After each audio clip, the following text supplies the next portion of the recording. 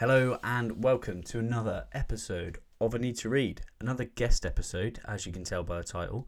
So I had the guys from Propane Fitness on, Jonny and Yusef.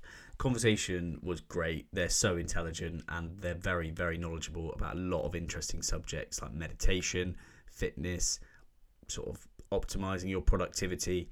And alongside that, that's essentially what they do with Propane Fitness. Their online coaching is to optimize your physique, productivity, making money online, and they do a really good job of it. And the content that they've got online is great. On their YouTube channel, Yusef put a video the other day how he reads 30 books a year as a doctor working in the NHS. So very, very interesting, very worth a watch, and I hope you enjoyed the conversation as much as I have.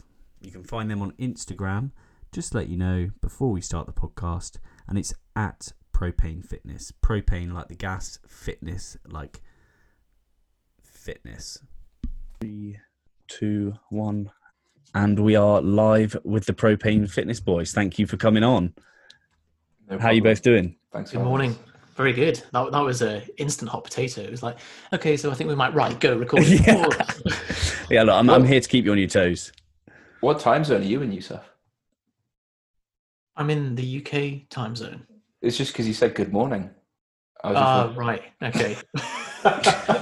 I was like, have you got Ed and me mixed up now? Like, is Jonny all right? It says that. Like, why is he asking me that question? Yeah, I because you didn't know said the good time morning. zone differed between the south of the UK and the north. I was like, oh, well. Now but I'm really on the spot. Now I really don't know anything. We're in the podcast time warp anyway. So last week is actually next week, but, you know. Yeah. Yeah, exactly. Don't Don't tell anyone what happens. It's when you have to say, like, oh, check out next week's episode when we cover this. And it's an episode that you've already recorded 3 weeks ago. Oh, God. Now my Podcast brain's land. gone. Podcast Podcast land. land. The best land. The best land. Best land. Well, welcome to I Need to Read, both of you. You are both very interesting individuals, and we've been put together by a mutual friend of ours. And I just think you're going to have a good bit of insight into the lives of working people that read a lot, and essentially just be able to tell the people how to do it, especially for yourself. Yusef, if you can introduce yourself, and then Jonny, you introduce yourself as well, just a bit about you. Sure. So we are the two that comprise Propane Fitness, although recently we've just acquired a third as well. But we started off running a fitness website about 10 or 11 years ago, helping people become leaner and stronger effectively. But we had a big tilt towards productivity and meditation and mindset stuff as well, which kind of evolved into a separate arm of the business, which we now also offer, which is business coaching for personal trainers. That kind of came about just from organic inquiries that we were getting from our existing fitness clients, a lot of whom happen to be personal trainers, just because we do a lot of stuff that's quite kind of in-depth physiology stuff that they quite enjoyed. And they were asking us to share our systems for growing their business as well. So we kind of straddle a few different spheres, but ultimately most of our content now focuses around making money online, getting more productive, getting stronger, getting in better shape, improving your mindset, and everything in between. All that good stuff. Perfect. And you managed to do that alongside both of you having pretty intense jobs. Is that fair to say? Jonny? You said, did you mention you were a doctor? I don't think you did. That's something I do on the side. Just save lives on the side. It's not a bad thing to do. Yeah, being a doctor mid-pandemic is a bit hell of a side gig. Pretty rubbish. Yeah, I bet. That's actually an interesting thing, because you've put a video up on Instagram soon. I'm going to come back, Jonny, to you to do your introduction, but there's a video on Instagram from you, Yusef, about how you read 30 books a year as a doctor. Have you managed to keep that up over the pandemic? Yeah, so it's funny actually, because I've been a bit stunted with my reading over the last few years, because the only book that I was reading consistently for the last few years has been Kumar and Clark's Principles of Medicine. And then, and like I was maybe reading, that's not true. I was maybe reading like 8 to 10 books a year during med school. But it's only now that there's not this sense of guilt where, like, and I'm sure if anyone has done some kind of intense study, we've got exams coming up, which is just constant in med school, that if you're reading or consuming information that's not directly examinable, you feel like a dickhead because Yeah. it's not going to move you towards your goal. So now, like, I've been able to ramp that up a little bit, saying that it's still, even when you're busy, you can still consume other books and other bits of content that aren't as directly examinable. And I think it's useful to do that just to have a bit of a frame shift in your mind. Like when you're driving and stuff, like often I would have medical notes being like played on double speed or triple speed. Okay. But there is a point where you're like, actually, I'm so wound up here, I need a change of scene, even if it's just a book about something else. Yeah. Were you going fiction or non-fiction now? I've never really got on with fiction. I think since the age of about 17, 18, I lost my soul and I've never been able to enjoy fiction anymore. I can relate with losing my soul. I'm still searching for that. We'll come back to that in a moment. But Jonny, for yourself, can you introduce yourself to the people of A Need to Read Land? Yeah, sure. So as Yusef said, I am the other half, or the other leg of the tripod that is Propane Fitness. I started out in the finance world, so I don't do this anymore. But I used to be an accountant, so I sort of came out of uni, trained up to be an accountant. Similar to Yusef, like everything that I consumed, all information I consumed, was like with this single focus of, I really need to pass these exams, otherwise I'm going to lose my job. It was that kind of situation. Because they, or at least they did. I don't think they do anymore. A lot of big firms kind of kick you out if you don't pass. Yeah. So that was my focus. And then at the same time, we were working on Propane Fitness in the evening, like full. I remember listening to 4 Hour Work Week in the car on the way to go work at a client, and that kind of fueled, very like cliche entrepreneurial story, but that fueled us focusing on the fitness business more. And in 2016, I handed my notice in and been doing this full time since. And then so like that's kind of the avenues that we've worked in since then are always evolving. So and now this is basically what I do. Nice. It's Yeah, well, that's it. It's interesting that the amount of people that I speak to that have managed to create a sort of a life for themselves, or that are quite entrepreneurial, that sort of shout about the 4 Hour Work Week, and everyone says, "Oh, it's a cliche." But I always have this thing about cliches: is they're cliches because like they are true, and everyone's like, "Oh, you only live once," or "YOLO is so cliche." It's like, well, yeah, you actually kind of do. You do only live once. Same with all these cliches. I think this is the problem with cliches, that you're right, like they're mostly very true. It's just that the people who use cliches seem to have no nuance of thought, and so we find them annoying because we hear someone say like, "Oh, live life, love," like Leo, and you're just like, "Oh, fuck off." But like there is some truth to it, and so we have to, and that's maybe the conflict that we feel, because we're like, well, yeah, they've got a point, but it's really trite what they're saying. Yeah, and I might offend some people here, but you get those girls going to the bottomless brunch and they're like, "Hey, YOLO." And it's like, yeah, you do. Maybe do something a bit more with it. So, I mean, we actually prescribe YOLO days for our clients on, this is complete tangent, but we like tangents.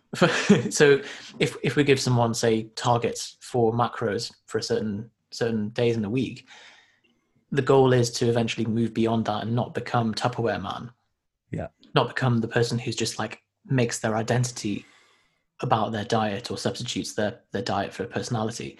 And so the goal is to make them eventually graduate from having to track every day and just give them like, say, okay, Wednesdays is YOLO day, eat how you want, but try and track retrospectively. And then eventually you add in more YOLO days until they're not tracking at all and they're eating intuitively, and just to kind of take the stabilizers off the bike.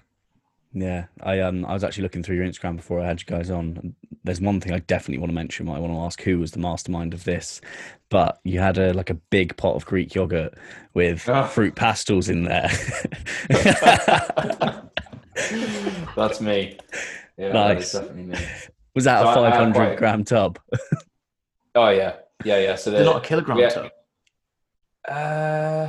It looked it might wide, be. It was big. Considering So that was when those things were happening. I was working away So like as part of working as an accountant, you get sent to clients a lot of the time. And I was near London, and there was like one shop. So I hadn't hit my macros at the end of the day. There was one shop that sold like basic stuff.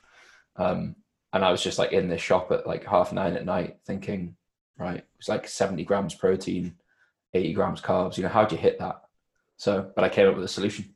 And since, we've had a lot of questions about the perspective of that photo, because everyone imagines, if you think I'm eating a yogurt, you think like of a single yogurt, small right? little Like petit filou. Single, so exactly. I just don't have time for things like that. So it's my favorite thing scale it because up. everyone's like, oh, it's jelly tots in a little yogurt. You're like, no, it's fruit pastels in a kilo of yogurt. Yep.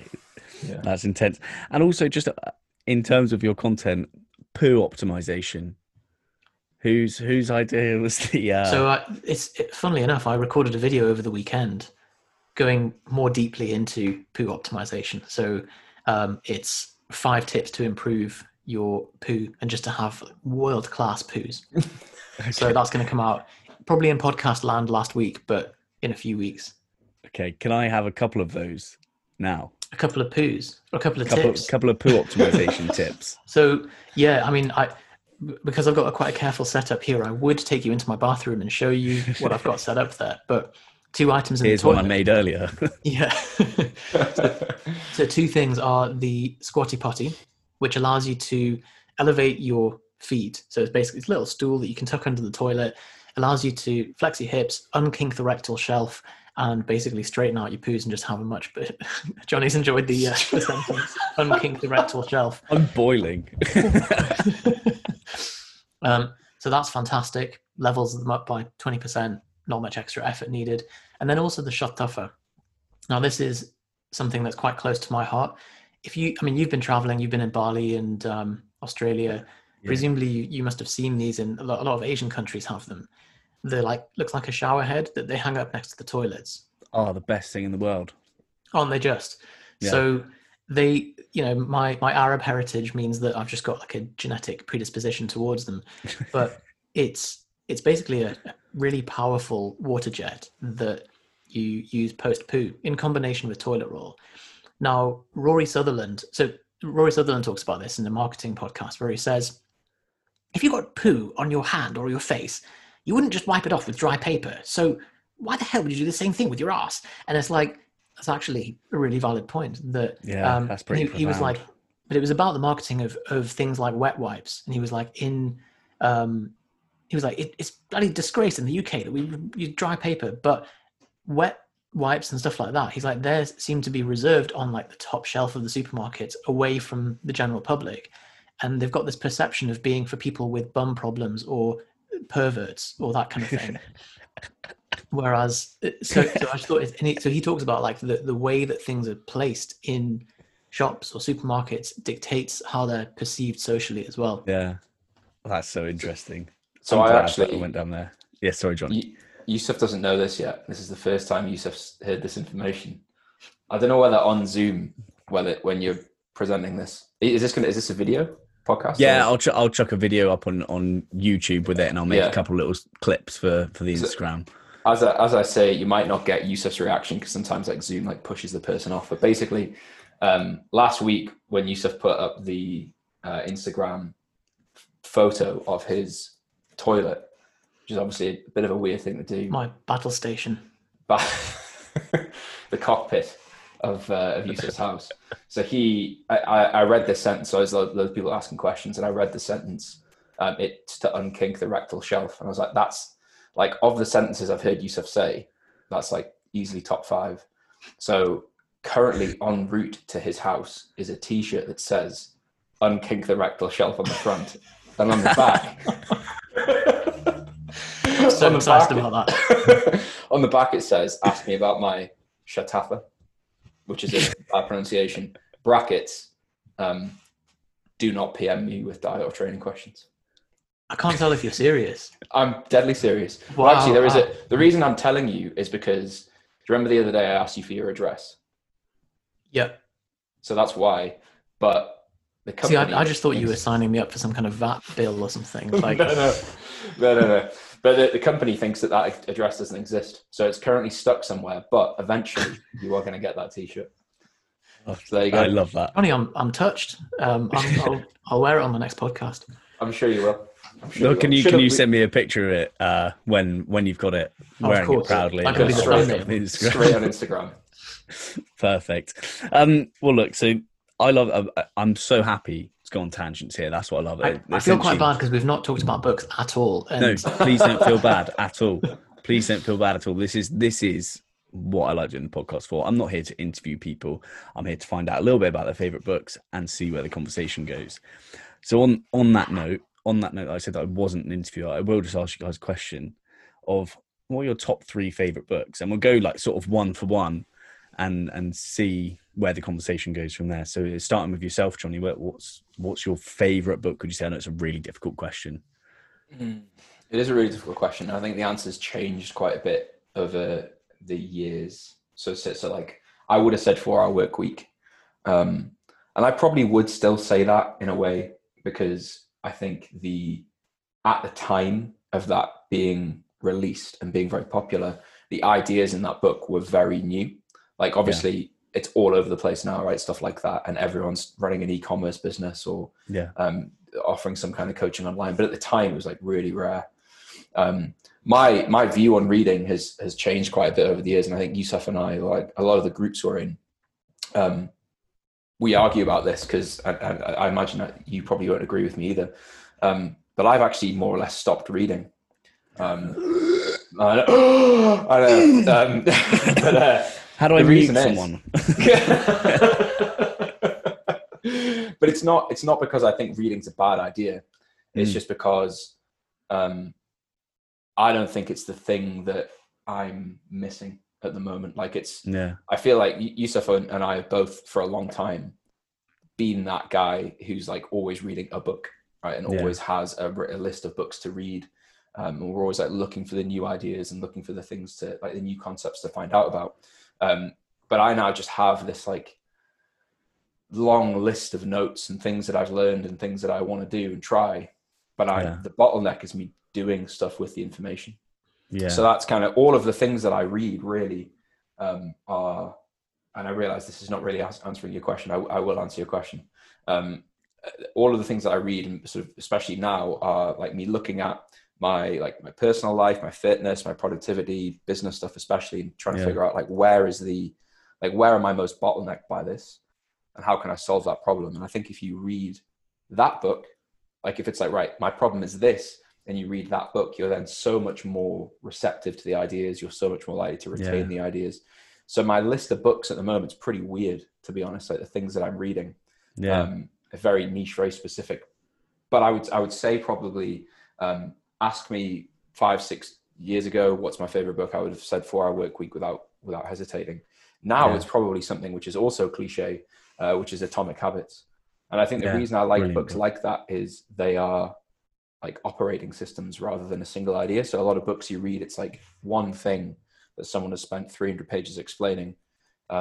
Whereas Atomic Habits, like if you really took the ideas in that and lived your life by that advice, you would become a completely different person, right? Basically, you can become whatever you want to be. And I think 4 Hour Work Week is very similar. And there's a few other books like that. So initially 4 Hour Work Week, and now Atomic Habits.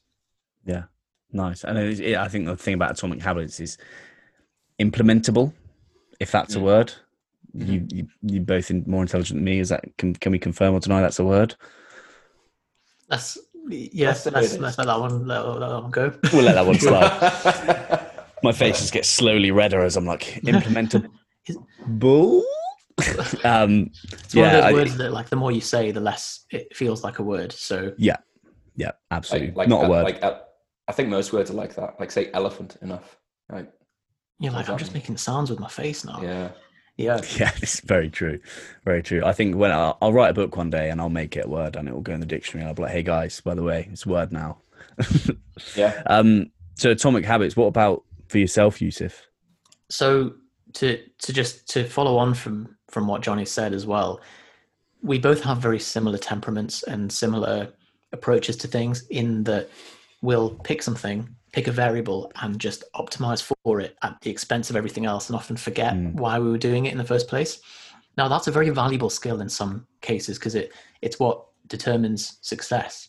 Yeah. If you can apply industriousness, it has much more of a predictive value of success in certain aspects than IQ does. So, industriousness and willpower, which is associated with kind of obsessionality of behavior and approaching something. So that is required. Like with studying medicine, for example, like it was far and above the hardest, like, mental Everest I've ever done. And that did require an absolute obsessional immersion into the subject matter. But the problem comes with books that if you're reading nonfiction to improve your life, it's very easy to fall into the habit of mindless acquisition. And I think Jonny and I did this, especially earlier on, where we would just read stuff and like I would take extensive notes on things and then just move on to the next book and the next book without really implementing it. And I think really the meta habit that Jonny's talked about there of like taking a step back and being like, actually, yes, I could read the next book, or I could say, from the pool of things that I've learned so far, what am I limited by, or what is my bottleneck in my life? And I mentioned this in the video, talking about how I read 30 books a year, and because you do see people that I read 300 books a year or whatever, and you're like, bloody hell, like that's great, but if a book is somebody's entire life work, you're not giving an author the respect that they deserve by just bashing through it and being like, oh yeah, next one. Yeah. Like there's probably so much richness in there, probably decades of stuff. And I don't know if you've seen much of our stuff, that we are big fans of Evernote, which is like an external brain, basically. It's an app for indexing and tagging of linked bits of data effectively in notes and so on. Now, my Evernote is about 5,000 notes with a lot of summaries and books and ideas and stuff. And sometimes I think like I shouldn't be reading anymore. Like I've probably done all the reading I need to for several lifetimes, and I'd be much better served by going back through the ones that I've already read and really making sure that they are being put into my life. Saying that, out of the ones that I have read, I think 5 that have had the most impact on me. Or are we going one each? We can go one each, okay. or we can do whatever. If we're going for 5, you can chuck 5 out. Cool. So I won't steal the stage. So, and I've tried to pick one from different domains in life as well. Yeah. Big one for me across multiple domains is The Way of the Superior Man by David Dada. Is that one that you've read, Ed? I haven't. No. So that was a big one for me, and probably one of the reasons that made me quit working in finance to go and do medicine. That in combination with the Earl Nightingale quote of, if you avoid pursuing your dream because of the time it'll take, don't worry, the time will pass anyway. So that in combination with this book, which talks about it's a very accurate and unique description of masculine and feminine energies in human interaction, but also in the way that the world operates. And it's something I've never heard anyone else describe in this way. It's kind of a spiritual / practical book. Love those. Yeah, it's phenomenal. And one of the things that he mentions is that if you are not living in accordance with your true purpose, then you will feel inauthentic, and people will be able to sense that inauthenticity in you. Yeah. And you'll always be misaligned with your purpose if you continue to ignore that. And that over time, your purpose changes like layers of an onion, like the outer layer falls away. And if you try and hold on to that old shriveled layer of an onion, nothing's going to improve. And so you have to let go of the old to let the new come in. Yeah. I mean, that's one chapter. The other one was Live as Though Your Father Was Dead. And that's another book. That's another chapter within the book, which is just talking about the idea that we often live in accordance with our inherited values, either from our physical father or from our culture, our religion, anything that we've taken on and not really questioned it. Yeah. And we've just made it part of ourselves without really having a filter. Yeah, definitely. Their books sound like my interest is peaked there. Any book that makes people want to quit their job, I'm all for, because I've worked jobs in the past where I've just absolutely hated it for ages, and it took something like a book to be able to actually, do you know what, I'm going to quit. And for me, mine was The Alchemist, which is a fiction novel, but it was about following your heart. And I was like, where's my heart? And I was like, well, it's certainly not in this building. Like, I need to get out. And a book that's sort of on that spiritual, sort of practical path, one, like you said, The Way of the Superior Man, looking at sort of male feminine energy, that's great. And I especially like the point that you just said about there, like, live as though your father is dead, because how many people have their parents just at the back of their mind their whole lives, like, oh, I want to make them proud, I want to do this, I want to do this, so I want to do this, so, as opposed to just wanting to do something because they want to do it. They're like, oh, I need to do this 100%. so my parents are proud.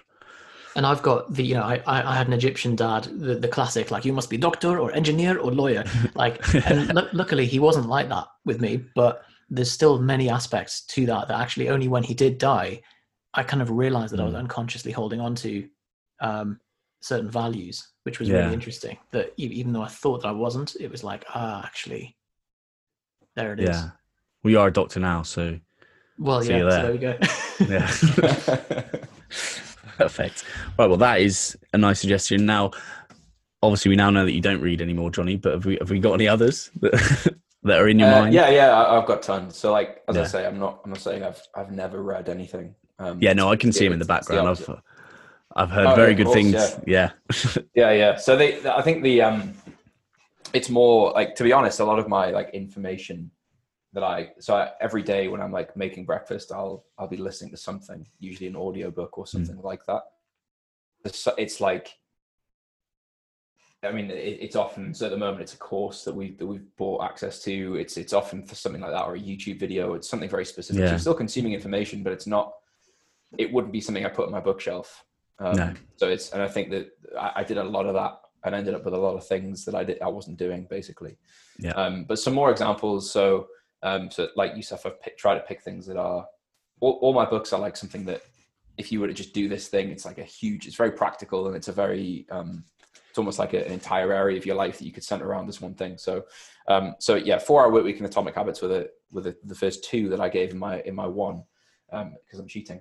That's right. But yeah, so if you're not cheating, you're not trying hard enough. And exactly. I need you to try. I know that Yusef tried to get 5 in and then just bottled it. So, my second one is Loving What Is by Byron Katie, which is, I don't even know how I first heard of it. It might have been Yusef who told me about it, or it might have been a coach we had at the time. Was it Paul Mort, or was it pre-Paul Mort? I think it was pre-Paul Mort. Yeah. But anyway, so Loving What Is a book about basically this lady, Byron Katie, had kind of an awakening where she realized that all suffering and pain in her life was arguing with reality. So like, I have a version of things that I think should be true, so I shouldn't have to do that. This should be the case. That shouldn't have happened. And then actual reality. And most suffering that you can kind of, if you pare it down to like, why do I feel this way? Is because you're wishing something to be different to the way that it is. And so Loving What Is a book about that gap that people are in a lot of the time, but also a practical like process that you can do to try and see thoughts that basically dictate how we feel on a daily basis, thoughts from a different perspective. So we all have kind of strong feelings or thoughts around people or situations, things that people say or do. Taking that and then examining it and thinking, well, is that actually the case? And actually, are there examples where I'm at fault here and I could actually do something about this? So it's a very practical process. I think for anyone who like suffers with negative thoughts or like any kind of anxiety or anything like that, it's a very useful tool. Yeah. So the book's very practical. It's like interviews with her going through this process with some of her clients about like issues with money, issues with like grief and losing loved ones, issues with losing connection with friends and family because they've said something that offends you and all that sort of stuff. Loving What Is by Byron Katie. Yeah, nice. It's interesting that you say that. That's almost like when you're saying, "Oh, for anyone that's like suffering with anxiety or can't really love what it is." Like, shout out to everyone in 2020, and Yeah. like loving what is prominent in pretty much all the philosophies you can look at. Like, you got Stoicism, you got the amor fati, sort of not only to bear what is necessary, but just to love it and sort of make the most of fate and like to love fate. And then I recently read a book called The Tao of Pooh, like Taoism in Winnie the Pooh. Mm-hmm. And he goes on about how Winnie the Pooh just is, and he just accepts everything, doesn't think about much. And although he's portrayed to be a stupid little bear, he actually might just be the wisest bear there is. So this is something that I actually had a chat with Paul about, which was, do you ever wonder that the deeper you go into all this introspective stuff, that what we're doing is we're kind of digging up and realizing all this kind of suffering and then trying to like nuance our way out in circle to the point where actually, if we just didn't care about any of that stuff and just lived a very happy-go-lucky way, that you would have short-circuited the whole process. But then I suppose you could say, if you do that, then you wouldn't be as appreciative of the full journey that you've taken. It's an interesting concept, isn't it? Because you could have just life sort of rushing past you, water off a duck's back, doesn't matter. Or you can then delve deep and realize how fucked up your brain is. And then you have to work for like 5, 6, 7, 8, 9, 10, 13, 14, 20 years to get back to the point that you were at when you were 8 years old. Yeah, well, exactly. Everyone knows someone who's like doesn't do any like self-development, but is just really happy all the time. I love those people. I'm so jealous. It's the thought of like, I think you have to think to yourself, to justify it to yourself, of like, well, I spent all this time meditating. Am I just wasting my time here? Like, would it be easier if I just like ate some cereal and watched some TV? Like, would I feel better anyway? Yeah. But you have to tell yourself like, well, it's just that maybe they haven't come to terms with it yet, or maybe they haven't realized it yet. Yeah, it does open. So just to interrupt your listening, my internet went for a moment and I had to sort it out. So we're going to jump straight back into it now.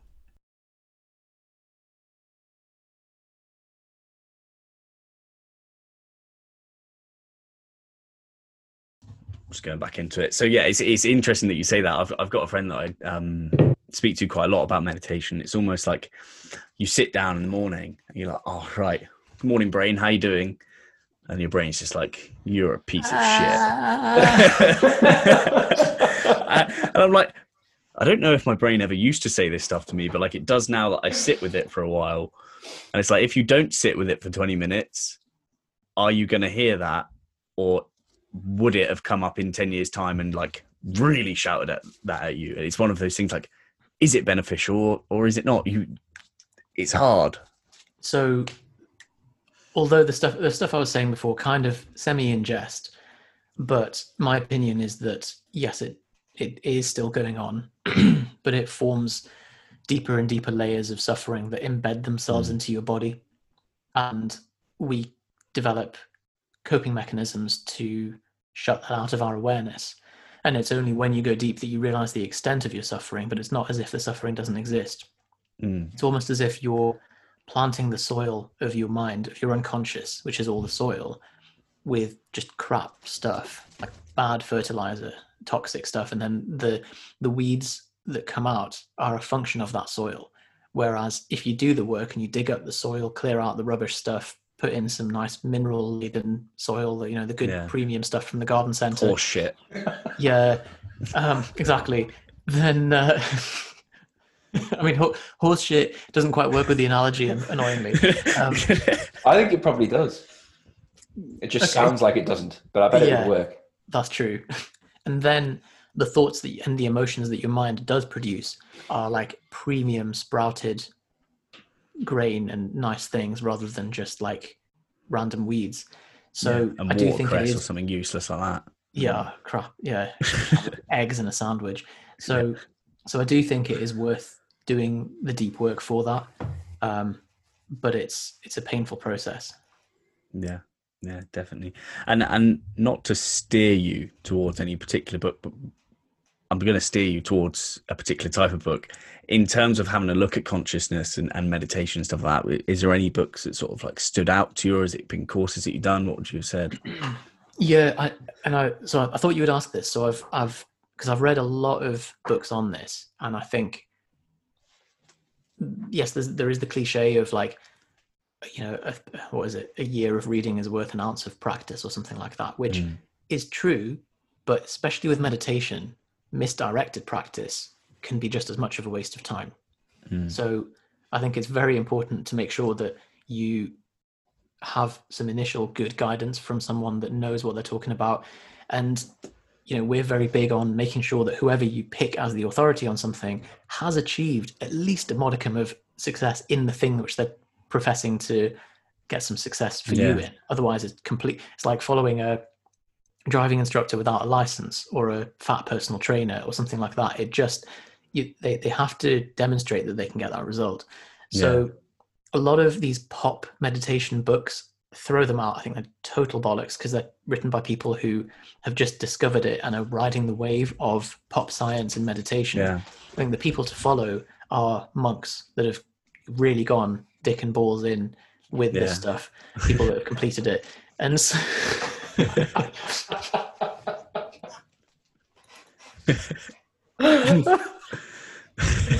Sorry. and so I think I've got a few books on meditation that I'd recommend, but I would work through them in order. So start with Mindfulness in Plain English by Hinepala Gorantana. That is a very accessible, compassionately written, simple book on getting started with meditation, with both sides of it, concentration and mindfulness focused meditation. Then I would look at reading something by Gary Weber. He has a book called Happiness and Beyond, I think.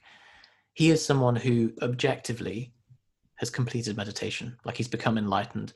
And the reason I say objectively is that he's been a participant and a researcher in a lot of Harvard fMRI studies that show a functional change in his resting brainwave state, where there's more activity in the tasking network and out of the default mode network, which is what most of us are in. So he is someone who is fascinating. He's this guy who did 4 hours of meditation every morning, and meditation, yoga, and the Byron Katie method, actually. So in combination, before his family woke up. So he lived a normal life, just up at 4 a.m. every day, just pounded it every morning. And one day he was in the middle of a yoga pose and his thoughts just stopped. And then that was it. So they never came back. So that might be quite irritating, if you could think about it as irritating. So funnily enough, so someone asked him about this, and he was like, well, I had to go into work, and I was sat in a meeting and people were asking me these questions, and there was nothing going on inside. And then my body would just answer with the most like eloquently formed answers, but it wasn't coming from me. It was just like all of my programming just organized itself and just produced the best version of myself. So he says, like, put all your chips on the table, just go for it, because it's 100% worth it. Yeah. So he's do you both meditate? Yeah. How long or what type? I love that how Yusef waited for the complicated question and then just hot potatoed me. I'll let Jonny do that one. I'm happy to pick up the hot potato. I'll do it because I think you probably got more to say on this than me. So I meditate because of Yusef, actually. So we were in a lift in Liverpool, and I was doing like the I think it's called 10 in 10, like the 10 minutes of meditation a day in 10 days that Headspace do. And I was talking to Yusef about it because he'd done like a couple 100 hours at that point. I was like, I'm finding it really difficult to do. I'm not really getting anything out of it. I just sit there and think for 10 minutes and then like sometimes fall asleep in the evening and stuff when I'm trying to do it. And Yusef was like, you stop messing half an hour a day for like a decent chunk of time, and then objectively tell me that you don't notice anything as a result. And so that was my like first like 30 minutes a day of like breath focused like concentration meditation. And I've then like kind of struggled on with it, to be honest, for probably like 4 or 5 years. And in November, I did a Wim Hof like guided class and had this like bizarre out of body experience when I did that. Nice. Which was weird. It was quite alarming, to be honest, when it was happening. Then toyed around with Wim Hof and now get feel like that was my like gateway to getting more out of it. But now what I do is more like awareness-based meditate, or like I guess what do you refer to it as, Vipassana meditation? Is that right? You said? Yeah. So like that 30 minutes each morning. I try to as much as possible. Yeah, nice. I But think there's one thing about meditation is like when you use the apps, I sometimes think, am I meditating because I'm feeling the benefits, or am I meditating so I can keep my streak up? Yeah, I definitely know what you mean about that. Like, tried so many different apps and courses. I hired a meditation coach. Yeah. I think like the only time I got anything out of it was just consistently doing it for a very long time. Yeah. Like to be honest, so I've just gone over, what is it, like 300 hours in Insight Timer, which again is an app that Yusef recommended. I can pretty confidently say that I got very, very little benefit out of it for the first 300 hours, which is nice. I don't know how I feel about that, to be honest, but I suppose it just makes it worth it, doesn't it? It's like what we were saying earlier about, is it worth delving into this because you might have been happier before, or you're happier at the start. So I suppose if Yusef would say that, I'd probably say, yeah, it is worth it. Yeah, I think, well, it was Yusef that I think got me to see it as like, you can't expect, like, you wouldn't expect to say, oh, well, I've done 100 gym sessions. Why am I not in like brilliant shape? Like, you wouldn't think that about anything else, right? Like, you wouldn't expect to do 100 hours of reading of a medical textbook and be a doctor. Like, it takes a lot longer than that to achieve anything kind of meaningful. So I think coming to terms with that was quite difficult, because I had the thought of, like, that Yusef mentioned at the start of, is this misapplied? Like, what if I'm doing it wrong? If I'm doing it wrong, it's just 100 hours of sitting that I never get back again. Isn't it? Yeah. But Yusef will have more to say about the methods and the practice that I'll let him go into that. So well, on that note of the 100 hours thing, I thought it was really, really important point. And like, that, I don't know where I got this from. I found it somewhere, and I've saved it in my Evernote.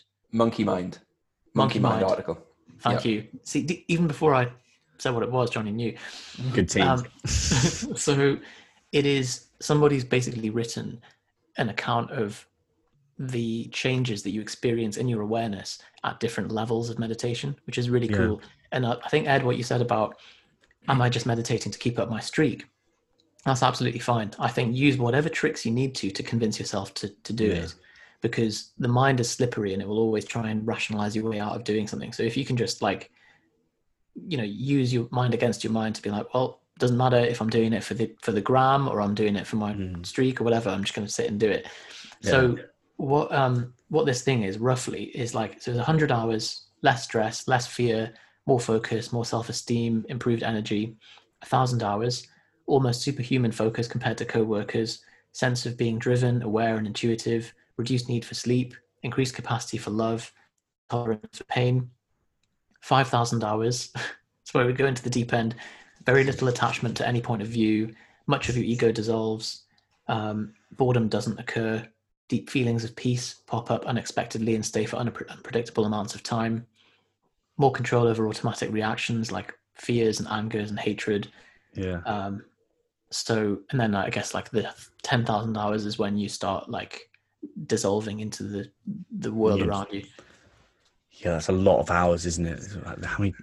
Anyone work out? You're both accountants. How many days is that? Full days of 24 hours, roughly. Long time. I think. Yeah. Good answer. I like that one.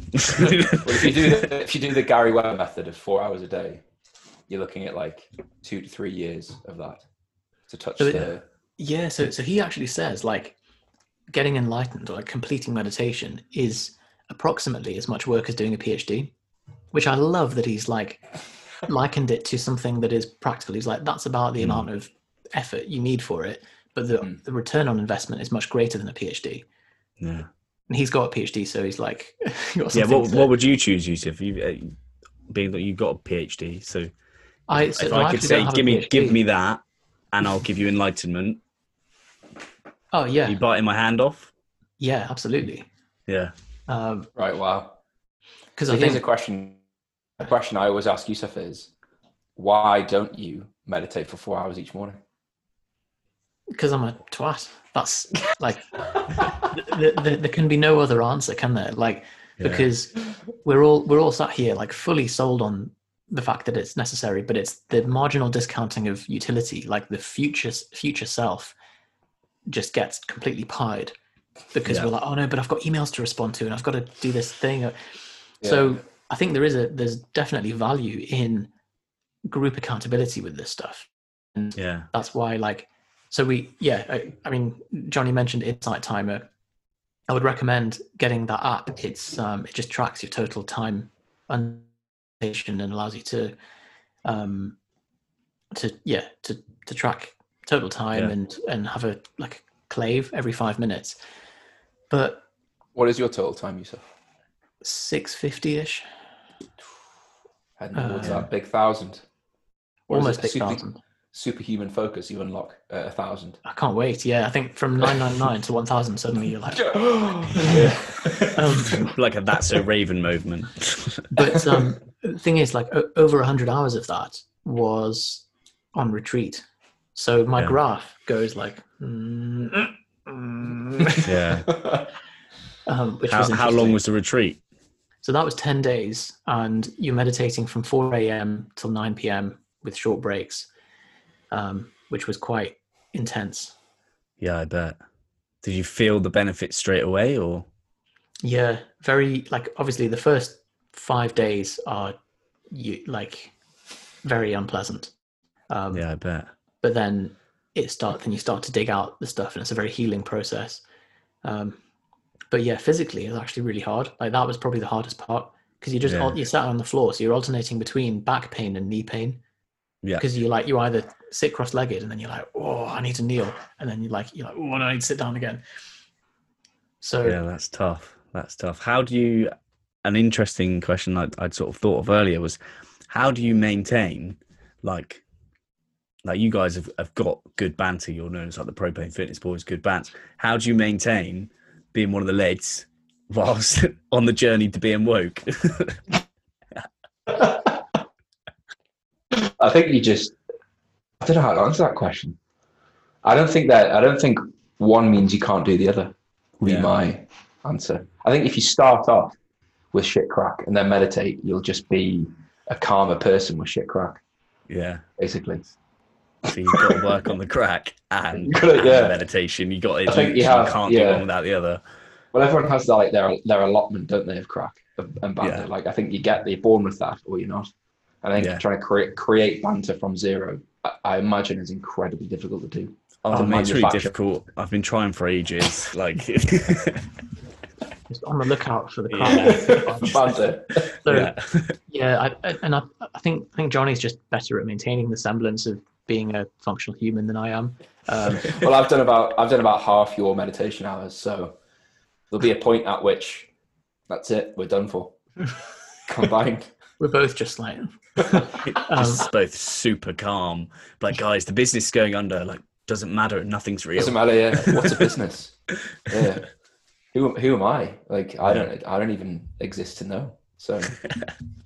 Excellent. Right, I'm conscious of time. For you guys, I don't know what your time is like, but if I can grab one more book from both of you, sorry. Mm-hmm. Sure. So my last one is Getting Things Done by David Allen. Yeah.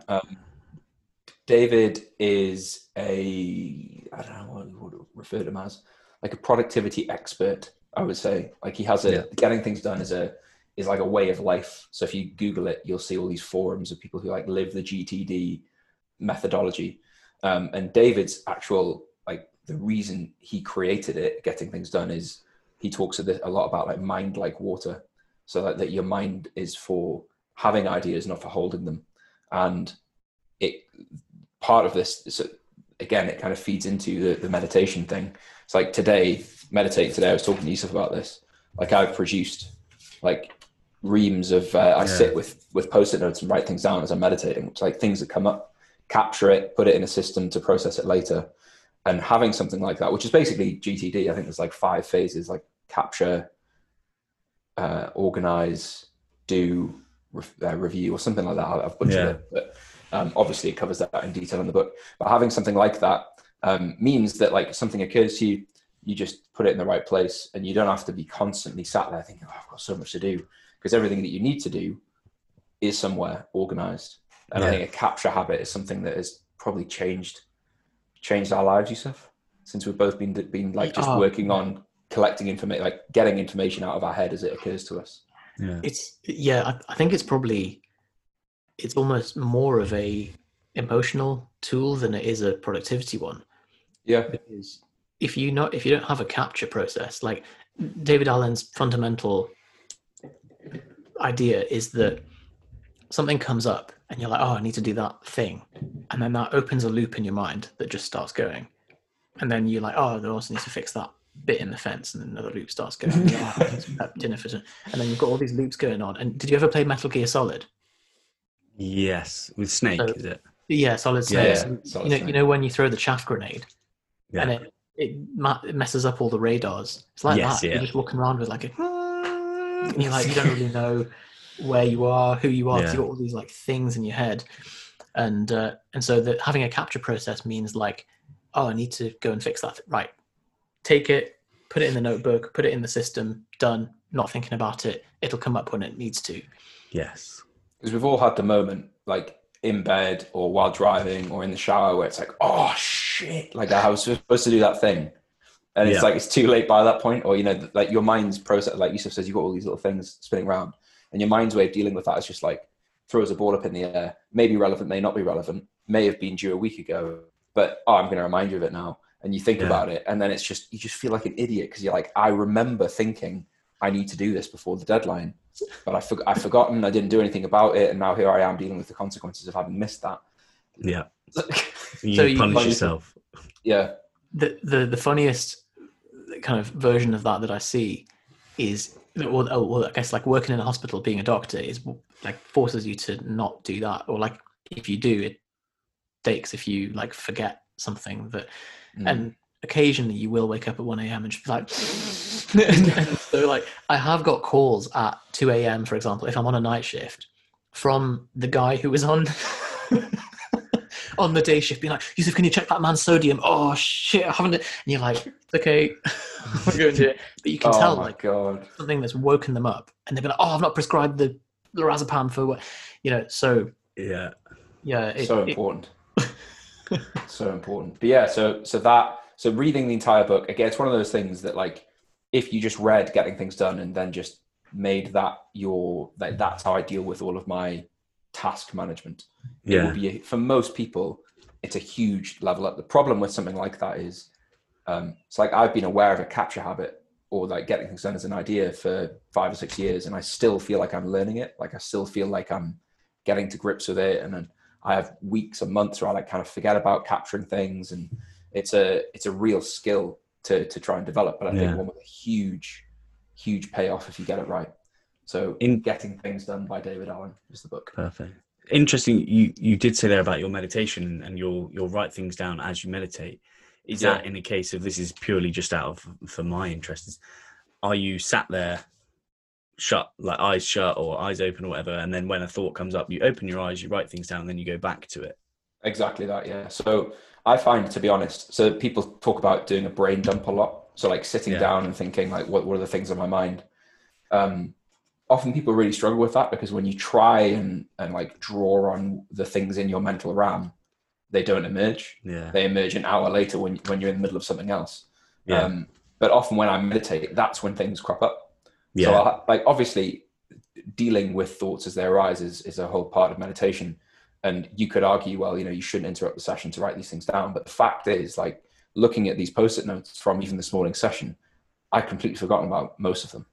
Yeah. Right. So there were things that were like, I remember to do this. Don't let it happen where you forget to do this again.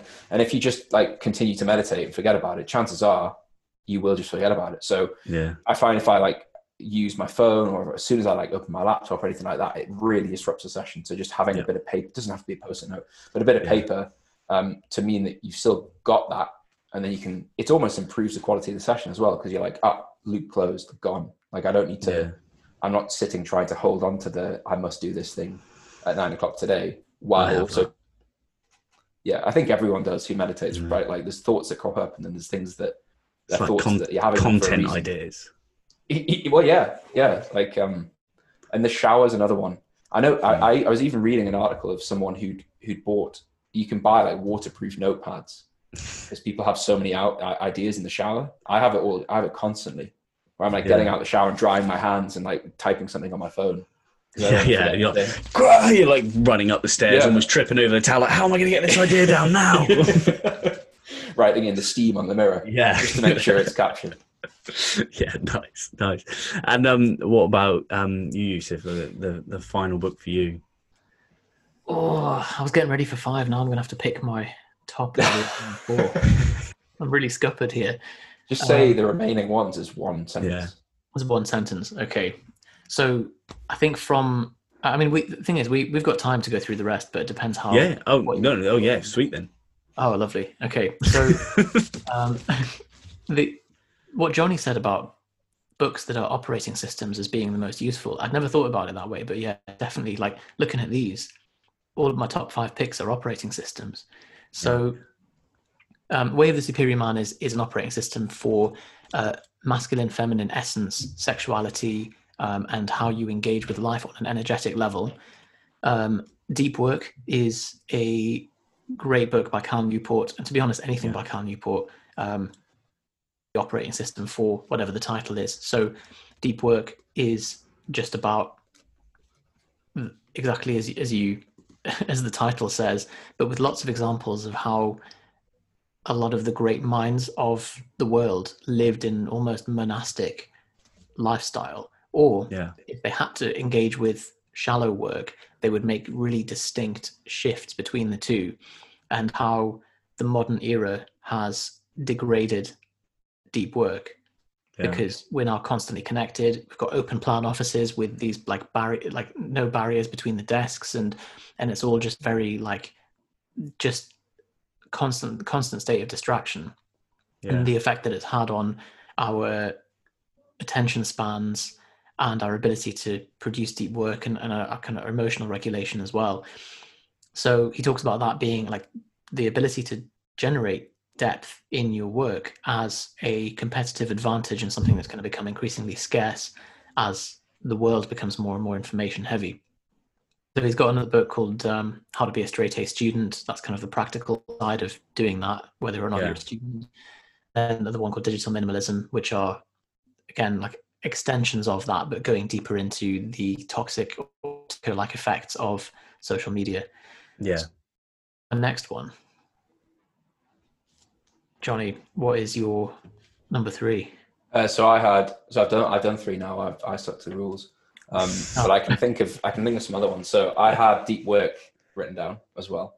A similar one actually different tack is one called Expert Secrets, or the Secrets Trilogy by Russell Brunson, which is very it's only going to appeal to a very specific type of person. I think anyone who's trying to sell anything online, build or run or improve their business, sell or package their expertise. There's .com Secrets, Expert Secrets, and Traffic Secrets are kind of the 3 books that Russell's produced. Russell's the owner of a business called, or the co-founder, I think, of a business called ClickFunnels, which is like a drag and drop page builder or like funnel builder for if you want to build a website, basically. Yeah. So in those books, it basically covers, I mean, probably everything you would need to know to sort of at least get something off the ground or start monetizing something online, which more and more people are trying to do these days. But Expert Secrets specifically, because I think it covers stuff that is quite rarely spoken about. Yeah, definitely. Nice. And that's three books. 3. Yes, sorry, it is, I thought it was 5. No.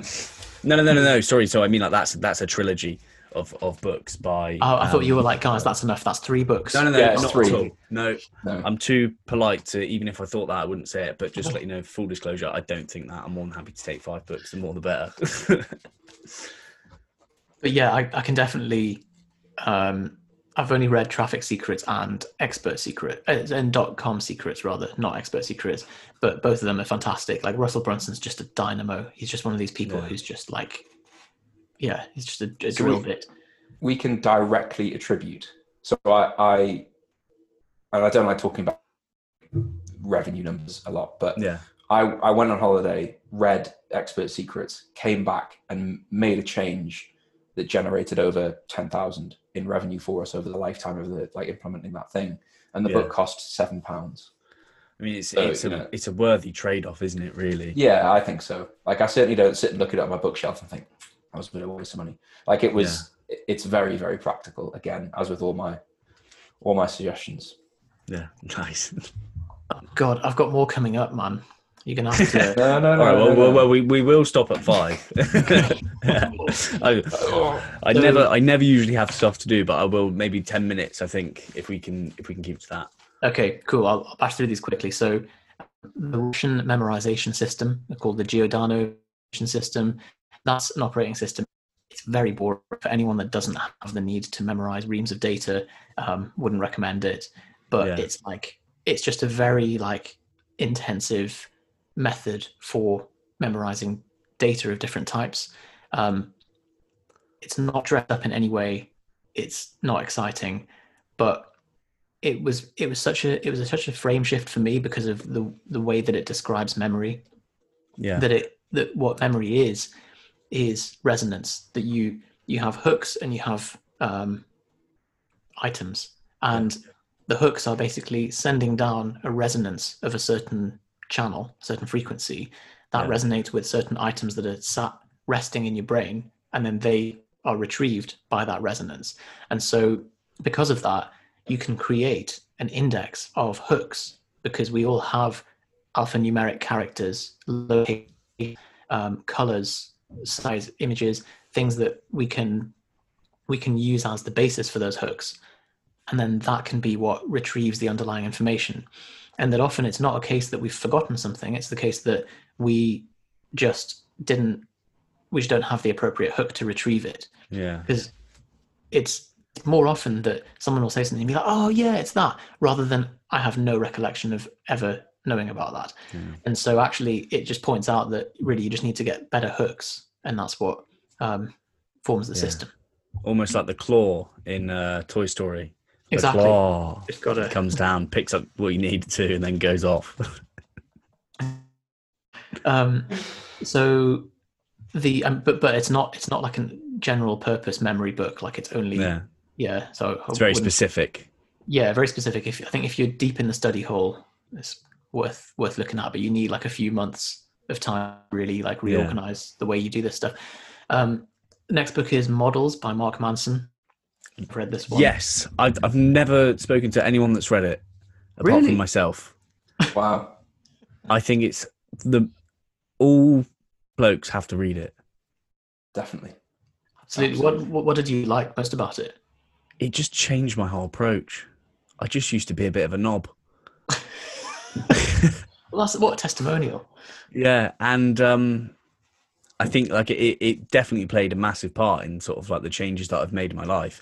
And I just think the whole approach of sort of attracting people through honesty, although in terms of case studies, it depends on what you're looking for. If you're just looking for a bang, my life before was probably way more successful and methods in that sense. But when you're looking at more sort of authentic and deeper relationships, when you've read Models, it just gets better and better. That's interesting that it reduced your bang ratio. Yeah, that's kind of. Well, I was gonna. It's not really contrary to what he's promising, is it? Because what I guess he is asking, he's pulling out the authenticity in it.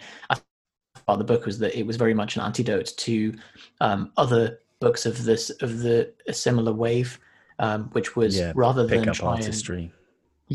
Rather than trying to protocolize and make algorithms of social interaction, just be the person that you would want people to be attracted to. And so it's the long game, but it's better for your psychological health. It's great.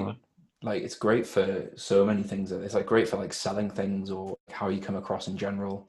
I agree that regardless of whether you are in a relationship or looking for a relationship or whatever, I think it's a great read. Yeah. It's one of those things if you pretend to be someone else, people are going to pick up on it. And the moment that you stop pretending to be someone, if you ask someone a question in a particular way, but that is your way of asking a question, and they say no, you know that you're not going to work well together. Mm-hmm. Mm-hmm. It's Yeah. I emailed a publisher yesterday, a massive long email about download numbers and like how I feel that we could be mutually beneficial. And at the end of the email, it's like, I'm sorry if you think this comes across as narcissistic or you feel like I'm a knob, but I just want some free books. They haven't got back to me yet, but if they say no, I mean, I asked in the way that I'm being true to myself, because all I really want is some free books to chuck on a bookshelf. Penguin books look pretty good on a bookshelf. They all line up quite nicely. So I just thought I'd ask them. I reckon they'll say yes to that, because I mean it's quite a charming email, and it's like, look, there's no pretenses here. I'm not trying to be naughty. I just want some free books, please. So there's all my cards on the table. Yeah. Laying sort of, as opposed to being that guy who keeps their cards close to his chest. If you're just honest all the time, then you have the people in your life. You attract the people that you need to be attracting, essentially. So there is a book. I've not read this, and I'd love to see the impact of this, but I think it would probably get me in trouble at work, which is a book called Radical Honesty. Have you heard of this?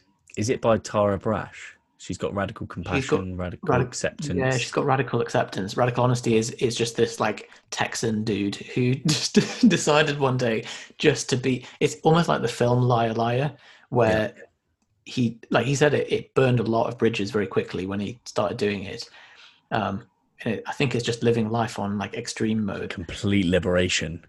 Yeah, it would be great. I'd love to know like the depths of it, because and Sam Harris talks about this in Lying, where it's like, love that book.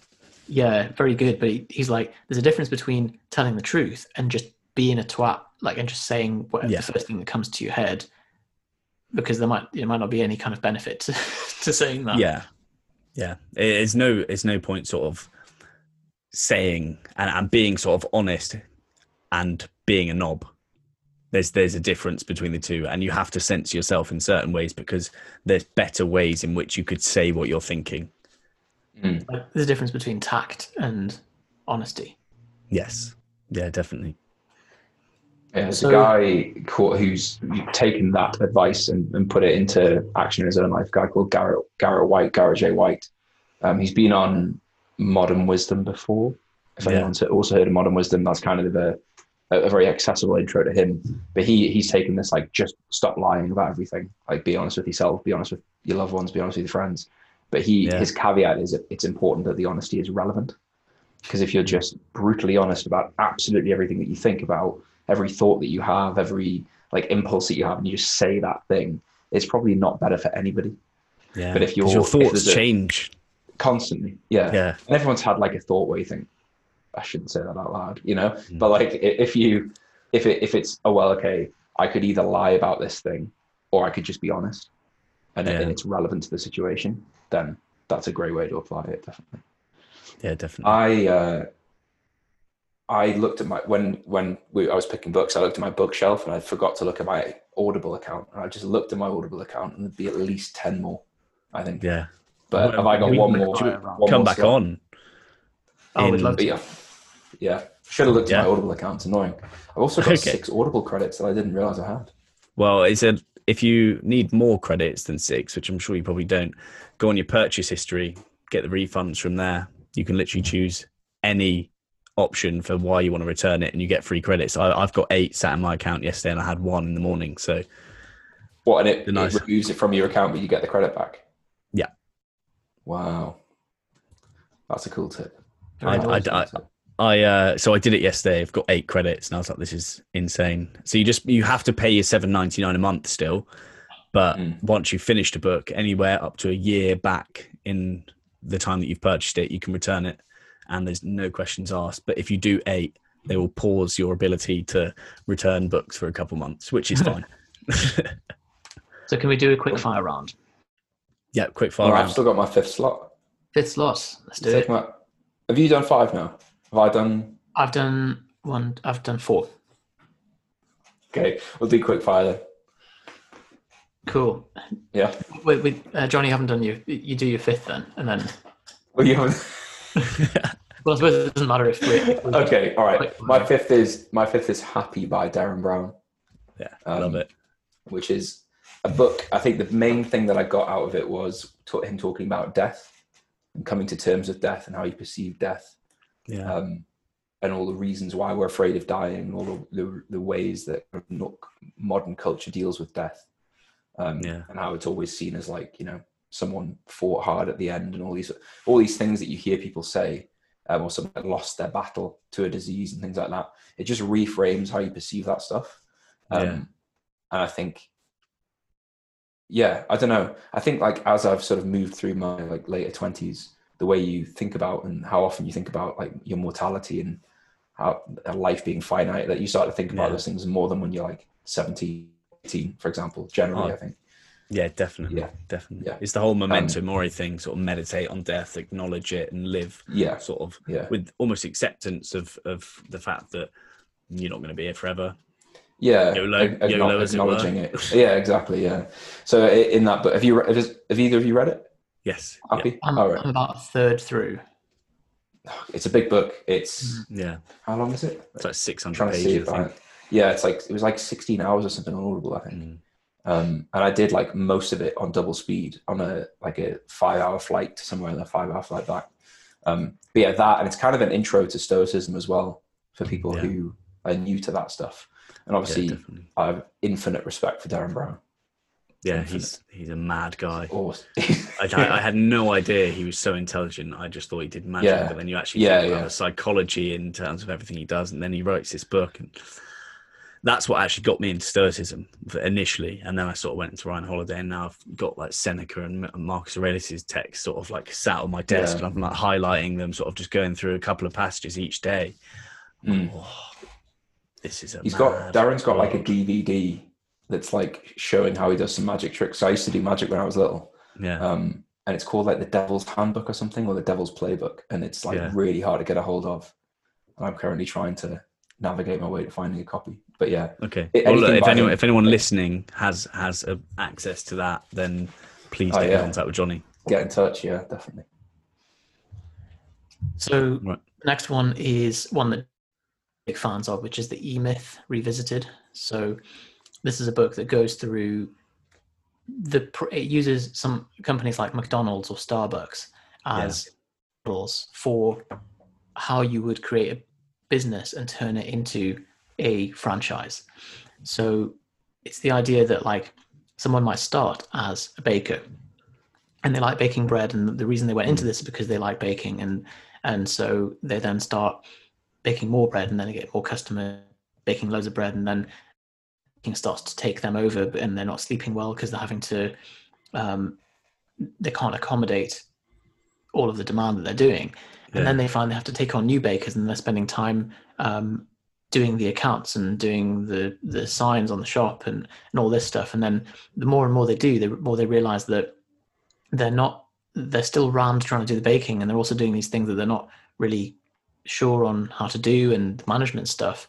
And then the staff are on how to make it in the same way that they once did, and whereas it says instead you start as the technician, you need to write a manual for yourself, and then become the manager. You're basically copying and pasting yourself such that you can then start to remove yourself more and more from the business until you then run what is effectively a real estate business, like McDonald's, where they're not really dealing in burgers, they're dealing in real estate in like one of the high traffic areas, and then the whole burger process is systematized. It's a brilliant film, isn't it, but on the CEO of McDonald's and sort of how it all started. And founder. I love that film. You just see sort of how it started and who fucked over who. Great. That's insane. So there's your top 5. I've got them all written down. My notes are so bad, so I'll be summarizing all of those in the episode notes for everyone. But just before, what I'll do is I'll stop recording and we'll have a little chat. But where can everyone find you? I don't know why that didn't come out well. So if you go to propanefitness.com, that is the hub of our website. But if depending on your preferred platform, we have a YouTube channel, which I would highly recommend. That's where we have the video that I think you found us through, which is how I read 30 books a year while working as a doctor. And there's some more stuff on there about what we've talked about and some recommendations. We have a Instagram, Twitter Facebook. Don't go on the Facebook. It's rubbish. But yeah, so basically anything / Propane Fitness. That is like the gas, propane. And if you're interested in becoming an online coach or basically growing your online income, if you go to propane-business.com, and that's where we have all of that stuff too. Yeah. Oh, perfect. Excellent. Well, it's been great to have you guys on. I'm going to stop recording now and then we'll just have a quick chat. But any final messages for the listeners of A Need to Read from either of you? I think my advice is just, as always with this stuff, is one of the best ways to find out like the next book to read is to do like an audit of yourself and like what it is that is the pressing issue you need to work on, whether like personal life, business, whatever, and then pick that as your next book. And you're far more likely to absorb the information than if you're just kind of reading for the sake of it. So that's the thing that's helped me a ton. Yeah. Perfect. Yeah. I think look at the last 10 books that you've read, and before you move on to the next one, think, have I really the lemon on this one? Like, have I got a lesson that this author wants me to implement? And if not, maybe let's hold off on the next book and, go through these ones first and get the fruits of it. Yeah, definitely. And revisit that one. That is the end of the episode. I hope you enjoyed that as much as I did. You can see all the tangents. I promised it. That's what was delivered. You heard from the Propane guys where you can find them. I'll put everything in the notes of this episode as well for you. Obviously, if you like the podcast, please do review it, subscribe, follow us. That's all I can ask for, and I'll be back soon.